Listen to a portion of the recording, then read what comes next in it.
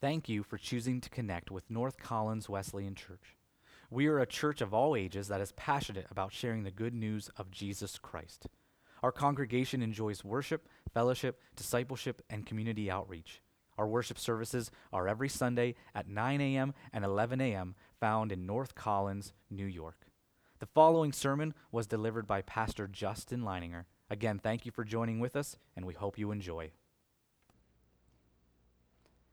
One of the main things we often try to experience or to create at Christmas is a certain atmosphere, right?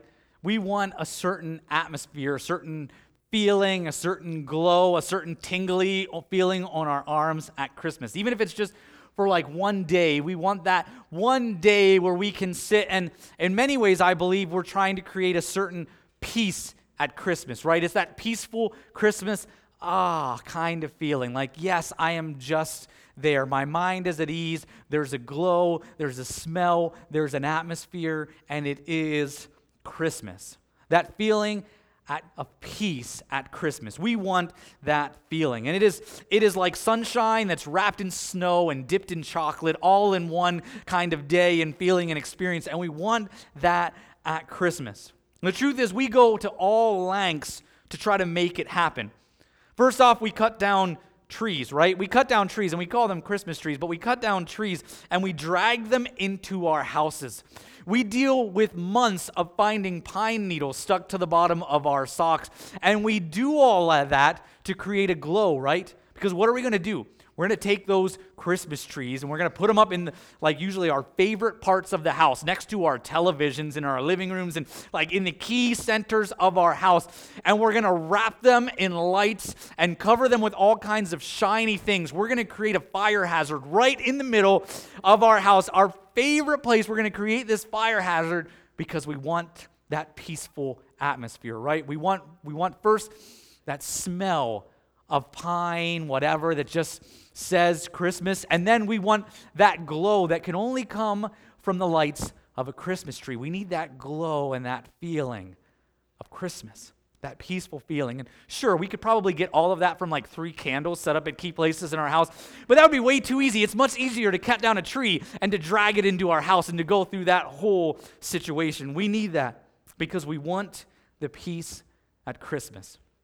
In the background of all of that, maybe lightly at least, but somewhere in the background, we're going to play music, right? Music is a big part of setting that atmosphere, that peace, that glow.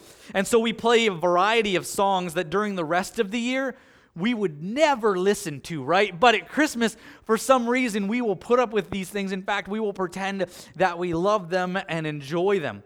Songs about Dominique the donkey, Rudolph, and drummer boys, all different kinds of things we will put through our minds because we need it, right? We need it.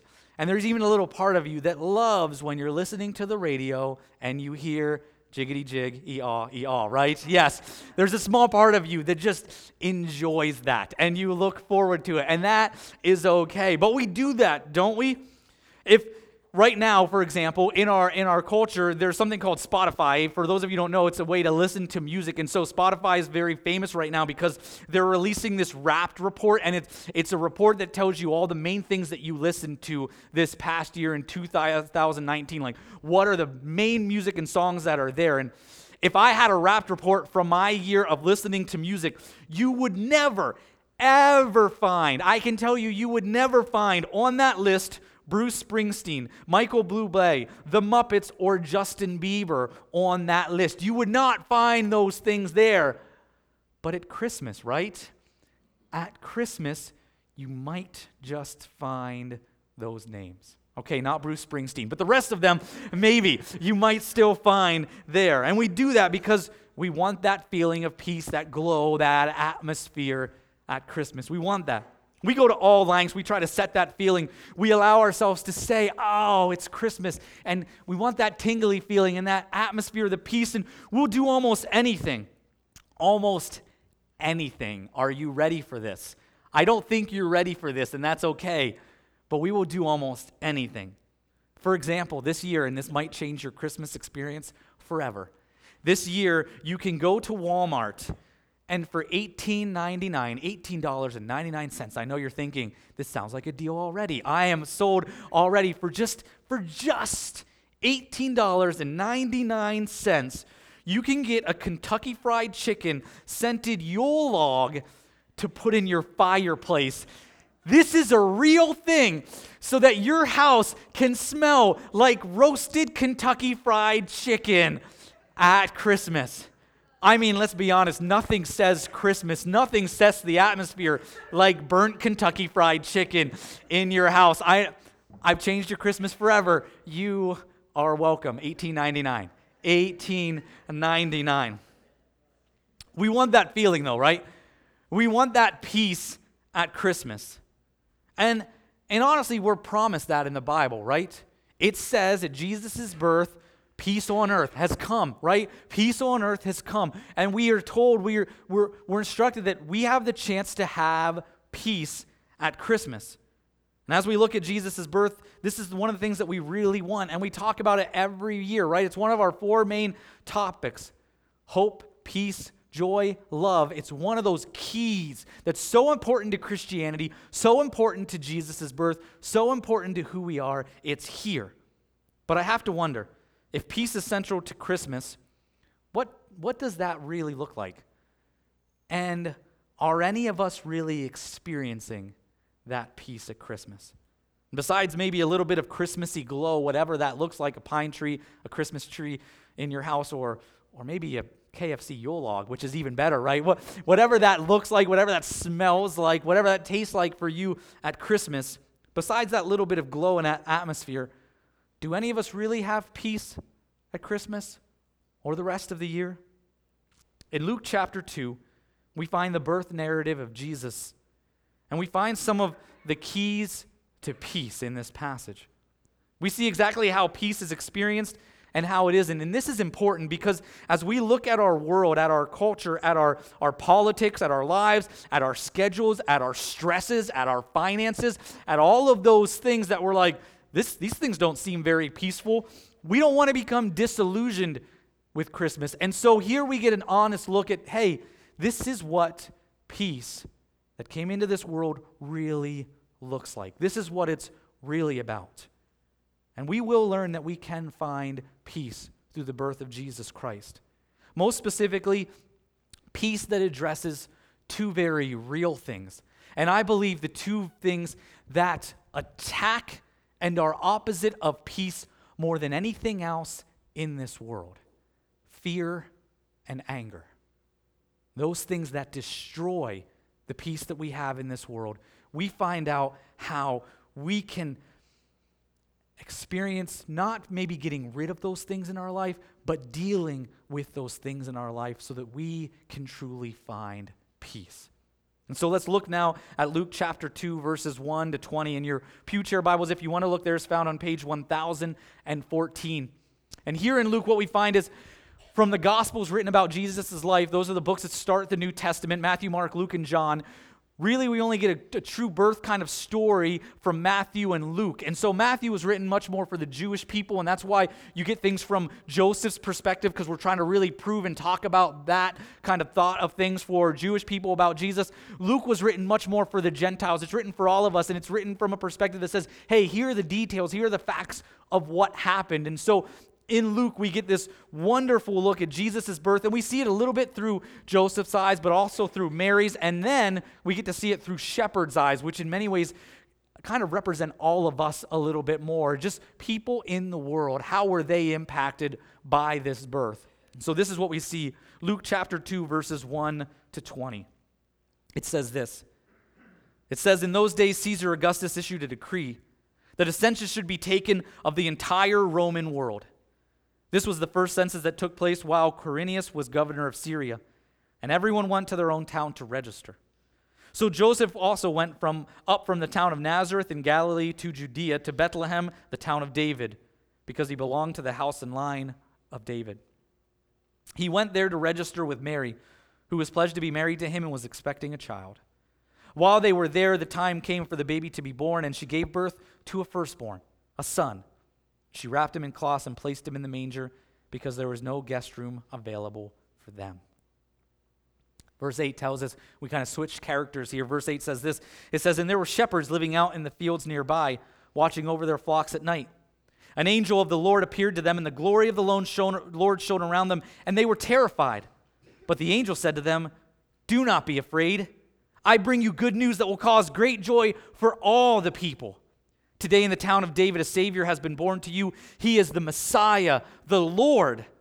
This will be a sign to you. You will find a baby wrapped in cloths and lying in a manger.'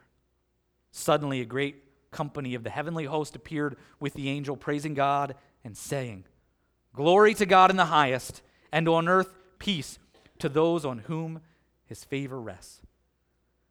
When the angels had left them and gone into heaven, the shepherds said to one another, 'Let's go to Bethlehem and see this thing that has happened, which the Lord has told us about.'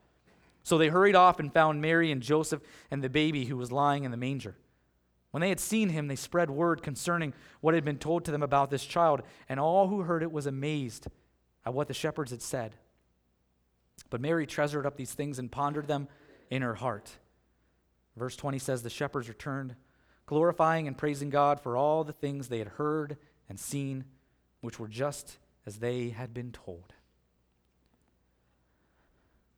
I believe here this morning, we don't have to raise our hands, we don't have to testify to this, but I believe each and every one of us, if we were honest, and I think we could be honest about this, would say that we have all experienced and felt in our lives fear and anger, and probably moments of fear and anger together.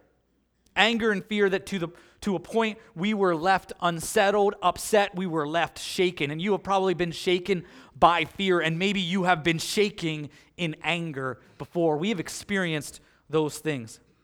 Just like you, in the past, I have experienced this.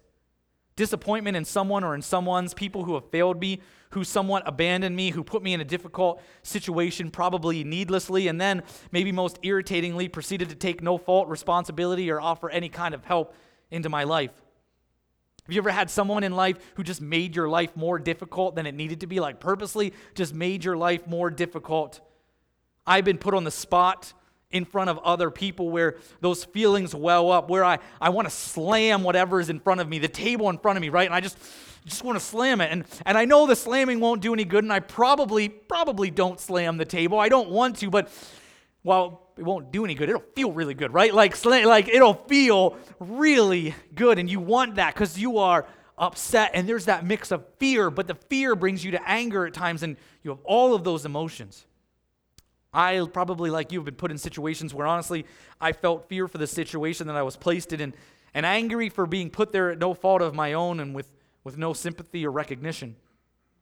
When I think about peace, true peace, this is what I find to be actually the opposite of that peace, right?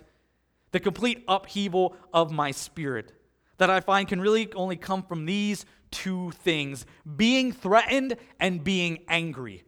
Nothing just throws my spirit and my heart upside down like those two things. And when those two things, if they ever have the opportunity to come together, well, we all know that that is not good at all. Have you ever felt fear? Felt like life was turned upside down, like your world was about to collapse? That is not peace. Have you ever felt angry? Like you were boiling inside? Felt disappointment that just fills you? That is not peace either, is it? When we think about the peace at Christmas, we think about peaceful Christmas scene, the glow in the atmosphere. This is not the peace of Christmas, and honestly, it never was. Have you ever been to the birth of a child? Have you ever been to the birth of a child? I have been to 3. And as I would describe those experiences that were wonderful and fantastic, I would say this: if I could describe them in 2 words, the 2 words would be not peaceful. Not peaceful is what I experienced.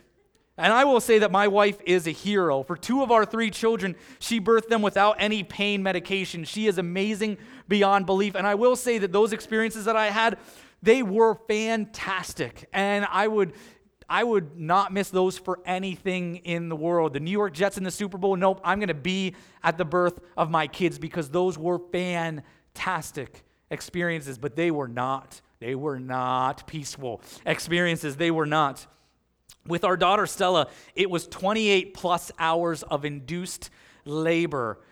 It was just not peaceful. It was not peaceful at all.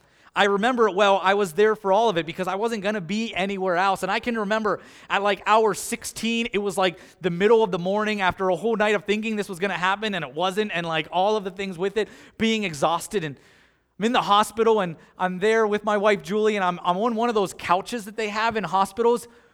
Why do they make those couches that way, right? It's like you're trying, like I'm at a point where you realize like, okay, this isn't happening right this moment. Maybe I'll just try to close my eyes. But when they make those couches in hospitals, it's like they think of like, what is like everything that makes a couch comfortable? Let's be not that. Like, let's be the opposite of that. Let's make it too short. Let's make it weird and stocky. Let's make sure you can't like sit or lay, and like make the angles too harsh that you can never like lay. And let's make sure that the armrests are just like nails in the back of someone's head or body. Like, let's make it so difficult to be around. And that's what it was like. But I will tell you this. When I think of how uncomfortable and unpeaceful that I might have been in those moments, I remember this. Jesus was born in a stable. He was born in a stable, and most likely at this time in history, being born in a stable meant that Jesus was born in a cave. He was born in a place that was just kind of hollowed out from a mountainside to create shelter for some animals. He was born in a cave, and so when I think about that fake couch that I was blessed with, I realized that the fake couch wasn't so bad, was it? Yeah, I mean, at least I had a couch. I could have been in a cave. We recognize that Mary and Joseph had a difficult trip. They had no room to stay anywhere but with animals in a stable. Sure, my birth experience had many interruptions by nurses and doctors and all kinds of annoying checkups, and you get those moments where you felt like you could just turn off the lights, like the baby had been taken to get some kind of checkup and you had like a half hour and we're going to turn off the lights and we're going to get like some kind of sleep just for like doctors and nurses to come in to do the 700 millionth checkup and check in on things and to like turn lights on and all of those things. But while I had all of those interruptions and things that I had to deal with, you know what I didn't have? Random shepherds stopping by after the birth experience. Yeah, that didn't happen. I didn't have smelly guys who have been in the wilderness for like 24 months in a row who don't even know what a bath or a shower is just show up randomly and be like, hey, how's it going? Like, I didn't have to face that. We like to think to ourselves, oh, but they had a pretty star, right? They had a pretty star in the sky. It was probably wonderful and dreamy. Nowhere in the Bible does it say this experience and this mood and this atmosphere was wonderful and dreamy. It was birth in a cave with random smelly guys stopping by. That's what it was. So we recognize that's not the peace that came at Christmas. That's not the peace that came at Christmas. The peace that came at Christmas was much more to do with what's happening in here than with anything that was happening out here in the atmosphere. And I recognize that's a good message. We talk about peace every year at Christmas. It's part of our Christmas Advent tradition, right? And we talk about peace. And other years, I've talked about how we need to make sure to calm down and find peace in our Christmas. We need to relax. We need to check things out. We need to appreciate the atmosphere that we have, appreciate time with family, and slow down, recognize Jesus' birth. And that's a wonderful message, and that's a wonderful topic with peace. And probably we'll go back to talking about that next year. And so if you want that message, 52 weeks from now, you'll get it. Just wait and be patient, and it'll come back. I'm sure next year we'll talk about that kind of peace. But this year I just felt really called to talk and to understand what is the true peace that came at Christmas. Because that first Christmas, it wasn't that atmospherically peaceful. It didn't smell like pine needles. There was no KFC Yule log burning in their fire, if they even had the warmth of a fire. That's not the peace that came at Christmas. The peace that came in Christmas had to do much more with very real things that impact our lives. We recognize this. Nothing attacks peace in our lives like fear and anger do. And that is what God was addressing when He gave us peace. He gave us the opportunity for each and every one of us to deal with, to overcome the fear and anger that's in our lives. That is the peace of Christmas. So how does that happen? How did Jesus' birth address that peace? First, let's understand where fear and anger come from. For the most part, fear and anger, they come from the same source. They're just different responses that we all have to that source. Fear and anger, they come from the lack of control in our lives. Think about that for a second. Fear and anger, they come from when we lack control. From any kind of moment of fear and anger in our lives, it's when we don't have the control in our hands. I think back to even simple things, like being bullied in school. Why does the bullying hurt so much? Because you've got no control over that situation, right? And what do we even recognize over the person who's doing the bullying, the person who's mean, who's angry for some reason? They are lashing out and they're trying to get control in one of the few areas maybe they have control, because most likely they are surrounded with a life where control and things are out of control, and they have none of it. When we are rude, when we're jerks, when we're angry, but on the other side, when we are fearful, when we're downcast, when we feel alone, when we feel like we just want to crawl in a hole, it all comes from what? The fact that we don't have control in our lives. We don't have control. In just these moments surrounding Jesus' birth, we see fear play a huge part in many people's lives because they don't have control. We see it in the lives of Zechariah, of Mary, and of these shepherds. Do not be afraid. The angels have to implore them. Not just because these angels have appeared who are bright and who are who knows what, and maybe that's a little bit of it, but it's because the whole situation that's around them in these moments is out of their hands, out of their control completely. Why? Why do the angels take this so seriously and say, do not fear, do not be afraid? Because they understand that fear and anger are dangerous. They are dangerous in our lives. Those emotions, those feelings, they erupt from inside us. They can take over. They destroy life around us. They destroy life for us. And in many ways, they can be uncontrollable. Anger and fear. We see it in our community and our culture. But we also see it in our church, right? We see it in our families. We see fear and anger in our marriages, in our homes, in our lives. They turn life upside down. They remind us that we're not in control, and it hurts, and it's scary, and it's hard. We recognize that control is the key. We recognize that peace comes when we can find control. So how do we gain control? I have 3 thoughts for you on how to gain control if fear and anger are a part of your life. First, I would encourage you in this. Remember that fear and anger are real emotions. They are things that we feel when we don't have control. We live in a world that is fallen. Jesus told us very clearly in John 16:33, in this world, he said, you will have trouble. You will have trouble. Fear and anger are emotions, and let us remember that emotions are not sins. Our emotions are not sins. Frustration, irritation, constipation, they all happen naturally, right? Those are all natural things that happen in our lives. These are real. And honestly, like so many things are out of our control, our emotions are also out of our control. It is not a sin for you to be angry. It is not a sin for you to feel that fear, to say, I don't know what's coming here. Those emotions, those feelings, they are not sin. I encourage you in this, though, to accept and be aware of your emotions. When you're angry at someone or when you feel fear from a situation, ask yourself, why do I feel this way? What about me feels threatened? What feels out of control? There is nothing wrong with feeling this way, so be honest about it. Talk these feelings out with someone in your life who cares. Let them help you be honest and to process your feelings, to put them out there and say, why do I feel this way? What is happening that is out of my control, that has put me in this place, that makes me feel this way? Second, may we accept the responsibility of our actions. May we recognize that we don't control much in this world. We don't even really control our emotions, but we do control our actions. We do control our actions. Of the few things that we do control, that is one of the key things. We control our actions.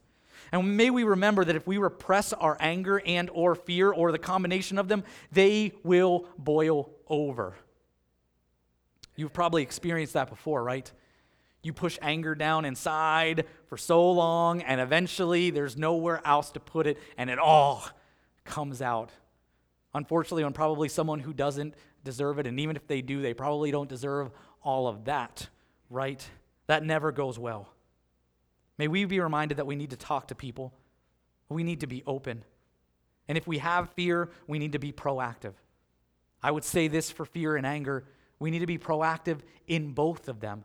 Recognizing that in fear, the best thing that kills fear is when we are proactive and step forward into that fear and start to address it. And with anger, the best thing that we can do is, again, attack the anger, be proactive, and start to communicate in love as much as we can, start to communicate the hurts that are on our hearts.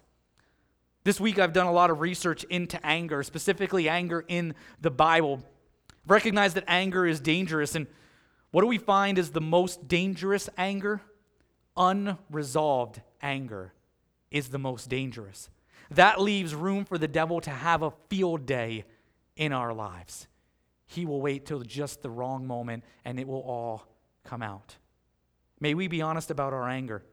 Apologize if we need to, have conversations, and after being open and honest, then take meaningful steps forward. And I encourage us to be loving and graceful through all of that, and not to give ourselves excuses when we blow up on someone, even though mistakes and moments like that do happen.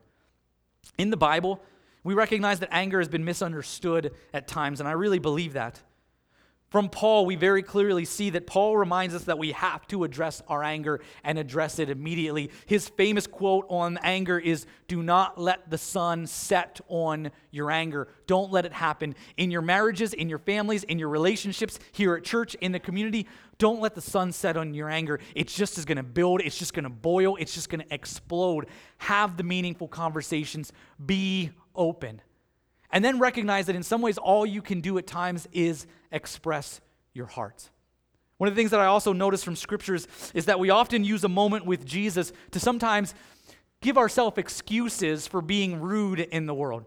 Many of us know of the moment where Jesus is at the temple, and he goes to the temple, and Jesus sees some people changing money at the temple, right? And he what he really sees is a situation where the poor are being taken advantage of by those who are in power. And so Jesus goes into the temple where they're exchanging money so that people can have sacrifices and things like that and try to connect with God. And Jesus sees them being taken advantage of. And so Jesus comes in, and what does he do? It's this famous kind of out-of-character moment for Jesus, right, where he comes into the temple and he starts flipping tables. I've read all 4 passages in Scripture about this over and over again, and a few things I've seen. First, I will say, his actions are dramatic. They are, in some ways, violent. John talks about Jesus picking up a whip and chasing people out of the temple. That's kind of dramatic for Jesus, right? Like, that's like, whoa, Jesus did that. Like, it kind of is out there for us, and we recognize that. But you know what you don't see in any of those passages? They don't use the word anger. It never tells us that Jesus was in there angry, that he just walked in and snapped, and all of a sudden Jesus turns into a raging bull of fire and starts chasing people out of there. Jesus has been in the temple before. He knows that this is happening. Jesus wants to bring healing to the temple, and so he shows up, and after fully considering the situation, Jesus heals the temple. And he does it in a way that I imagine, yes, there is violence there, but let's recognize this is Jesus doing that. And actually, in some of the passages of Scripture that talk about this, Jesus immediately after those moments is so... He's not blowing up, and I don't know about you, but like when I blow up, like I need like an 8-hour jog around the community to like come back to some kind of normal situation. Jesus immediately after these moments is seen with people seeing him as someone who's approachable. The poor and the hurt and the sick are coming to him. They're seeing someone who's approachable, and Jesus immediately begins healing and loving and caring for people. He brought healing to the temple, and he brought healing to the people there who needed it. May we make sure that we are not using Jesus in this moment of Jesus' life to give ourselves an excuse for when we are jerks, to be honest. May we not be rude and mean and hurt other people and say, well, look what Jesus did, and try to give ourselves that excuse. May we recognize anger for what it is. Anger is an emotion, but no actions made in uncontrollable anger are positive. That's not how it is.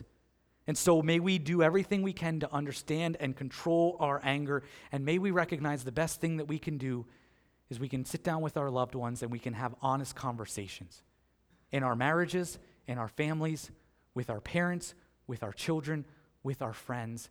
If we are angry, sit down and have a conversation with them. Learn to express our feelings in love, and learn to hear their feelings in love. And it's sometimes recognize that all we can simply do is express what's on our heart and then let it go. Let it go.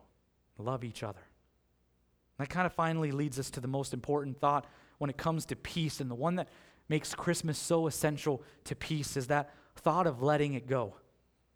Because the most important thing I think for us to do is to recognize and to be honest with our lack of control in this world, but then to hold on to the faith and truth that we have in God's overwhelming control in this world.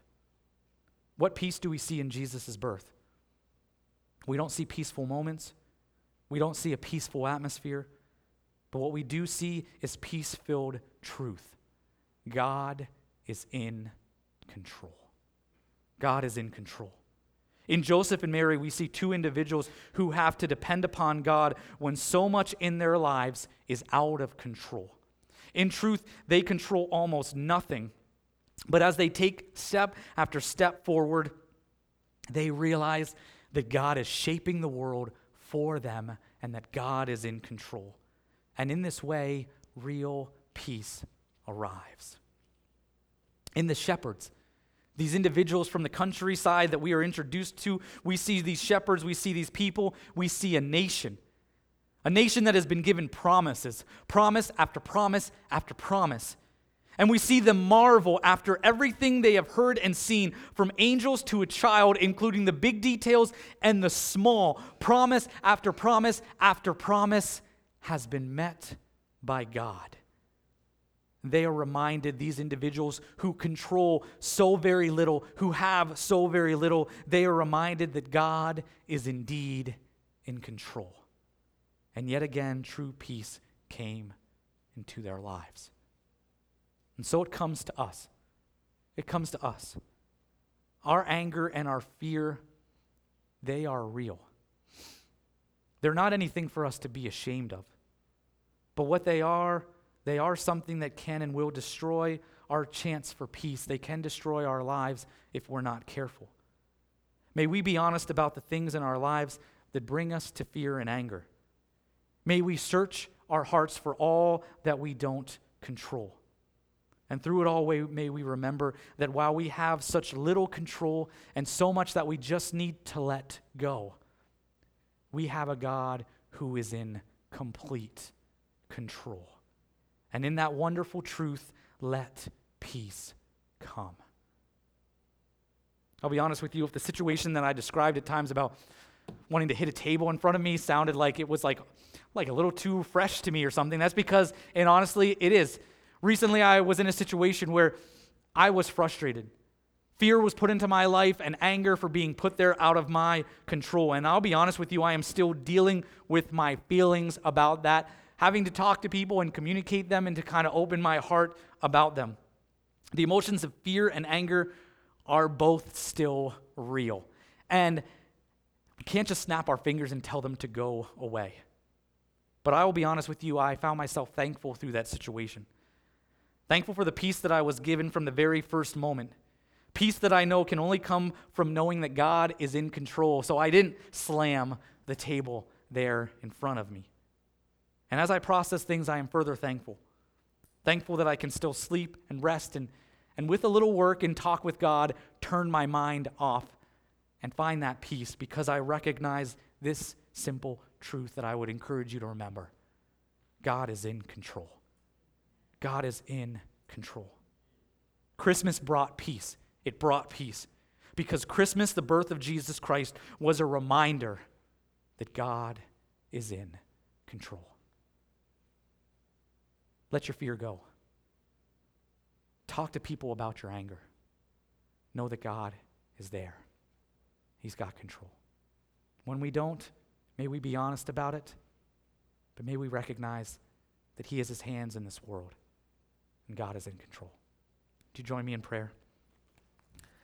Father in heaven, God above, God, I thank you for moments of this Christmas story that remind us as we see kind of ridiculous things happen in a ridiculous journey from Joseph and Mary, and we see the truths of them having the Savior of the world born in a cave, in a stable. God, we recognize that you are in control. God, as we see these shepherds who came and were amazed at what they saw, amazed because all the promises that had been made to them and to their people, God, it was coming about in such amazing detail. Why? Because you are in control. From the big to the small, you are in control. So God, I know that some of us here this morning, we've got some fears. God, I wish we could snap our fingers and those things go away. But God, we recognize we have to deal with those fears. May we recognize, God, that while the situation around us might be out of our control, nothing is out of your control. You are in control, and may we find peace.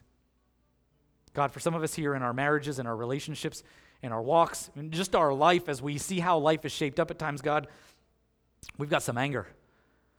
We've got some moments that we just want to burst.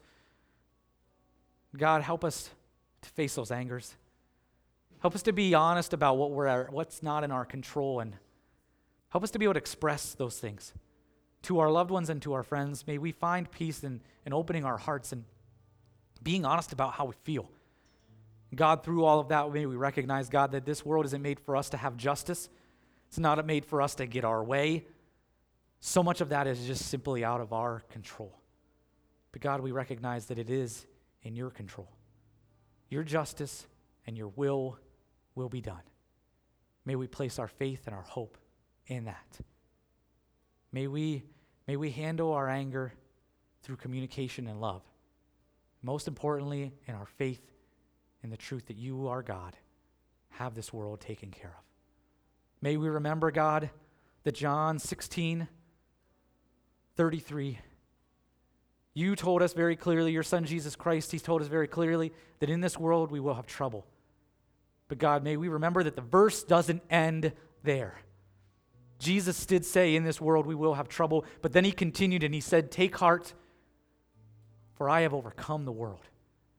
God, may we recognize that you have overcome the world. Bring us peace this Christmas as we recognize it, God. Bring peace to our lives. We pray this in Jesus' name. Amen. Amen.